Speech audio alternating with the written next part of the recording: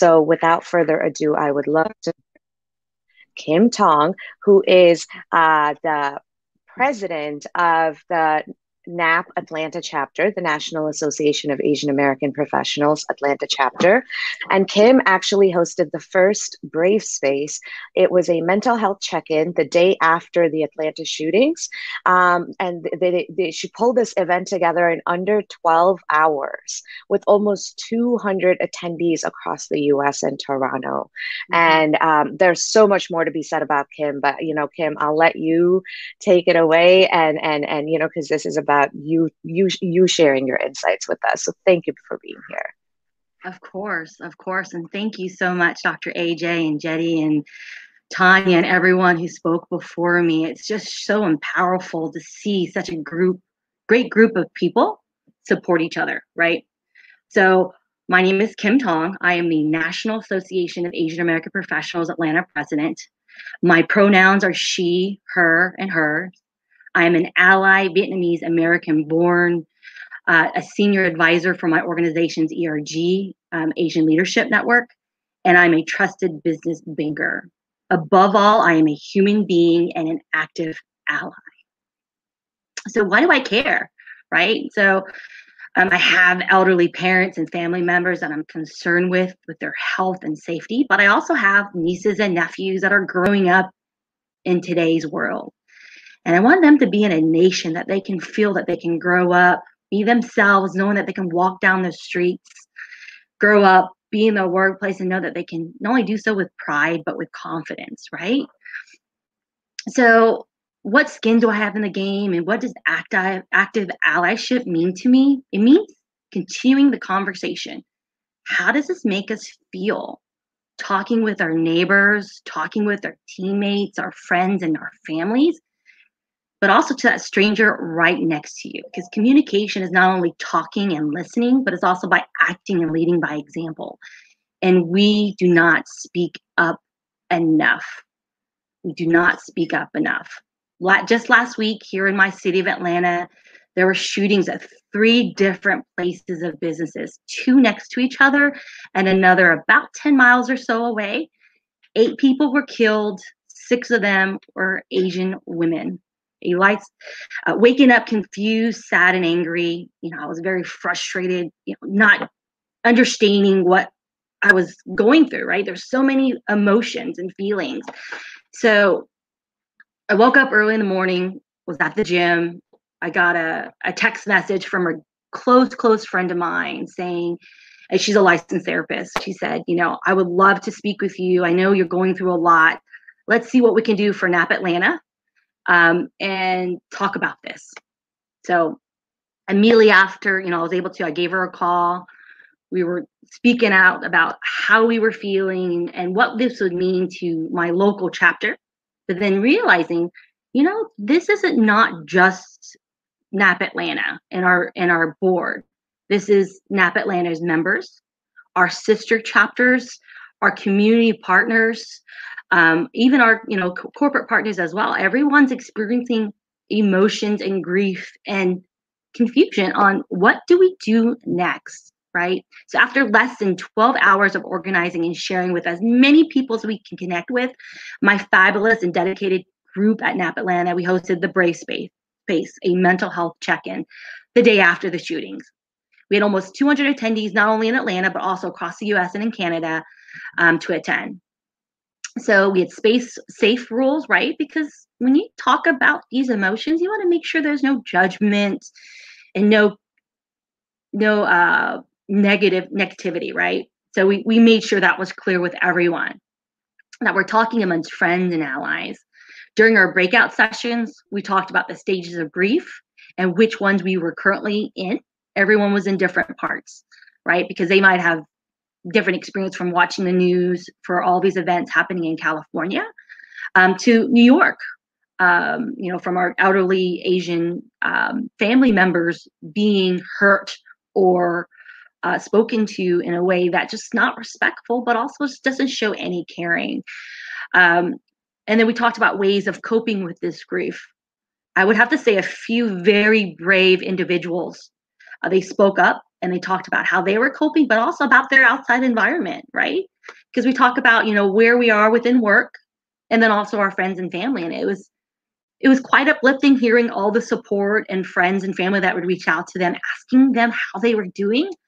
But also it was kind of sad to hear how individuals in an organization had to feel like they couldn't say anything and speak up and speak out about what was going through their minds, that they couldn't even work that day, right? Because they had so much going through their mind that they couldn't focus on their day-to-day activities.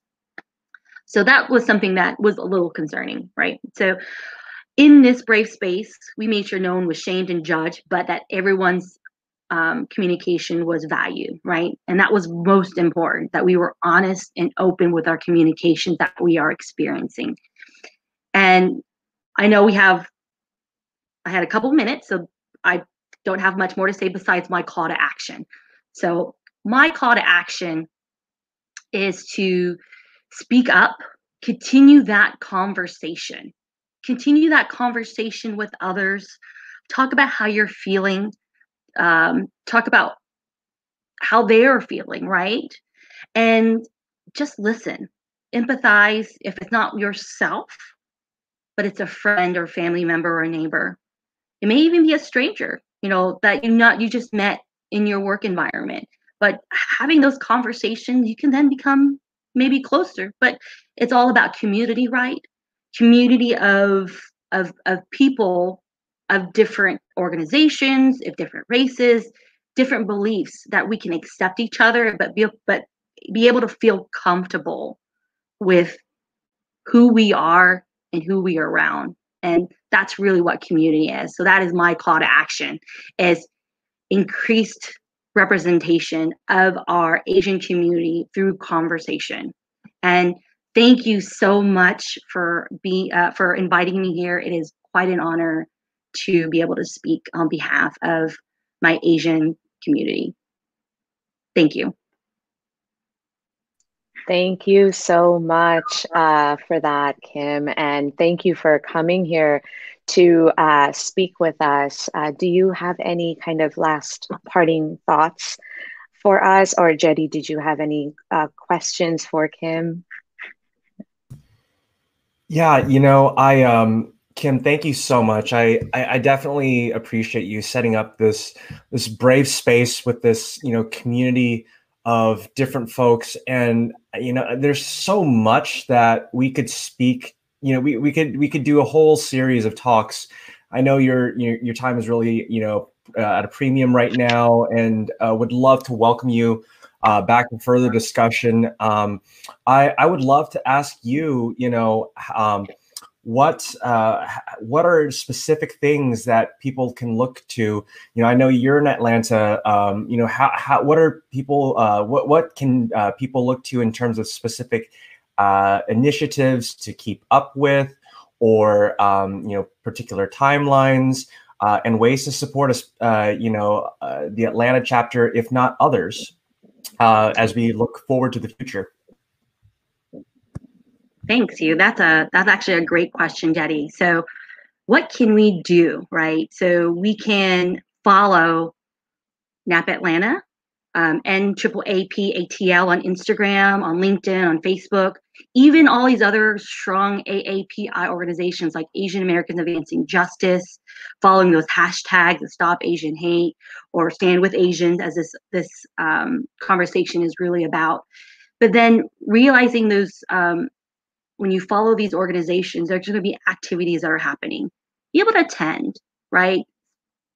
Dedicate your time to these conversations to listen. If you can't, but you feel strongly about what we are doing here, share it, right? Because not everyone's going to have access to our post if they're not following us.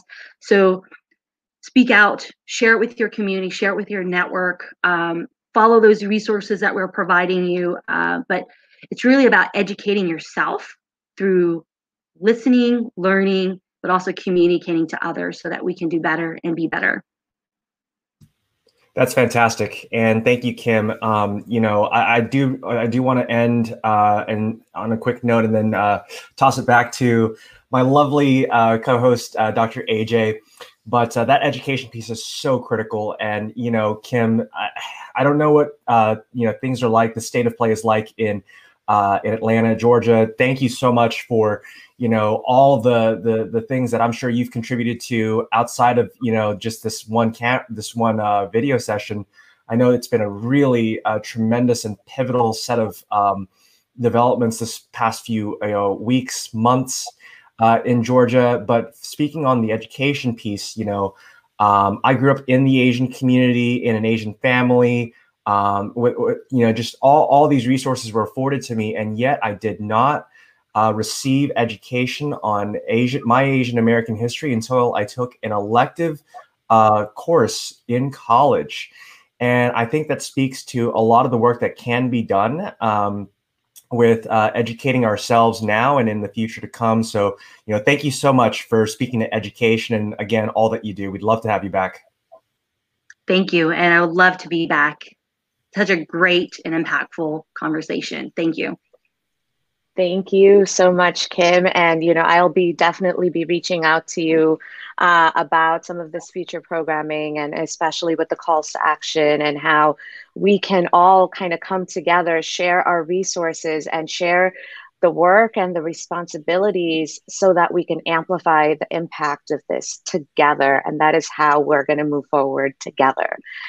So again, thank you for taking your time. Please, if you have time, feel free to hang out backstage or watch it, watch it on YouTube. And I really, really appreciate you taking your time for this. Thank you. Of course. My pleasure. Thank you, Dr. AJ. Thank you, Jetty. All right. All right.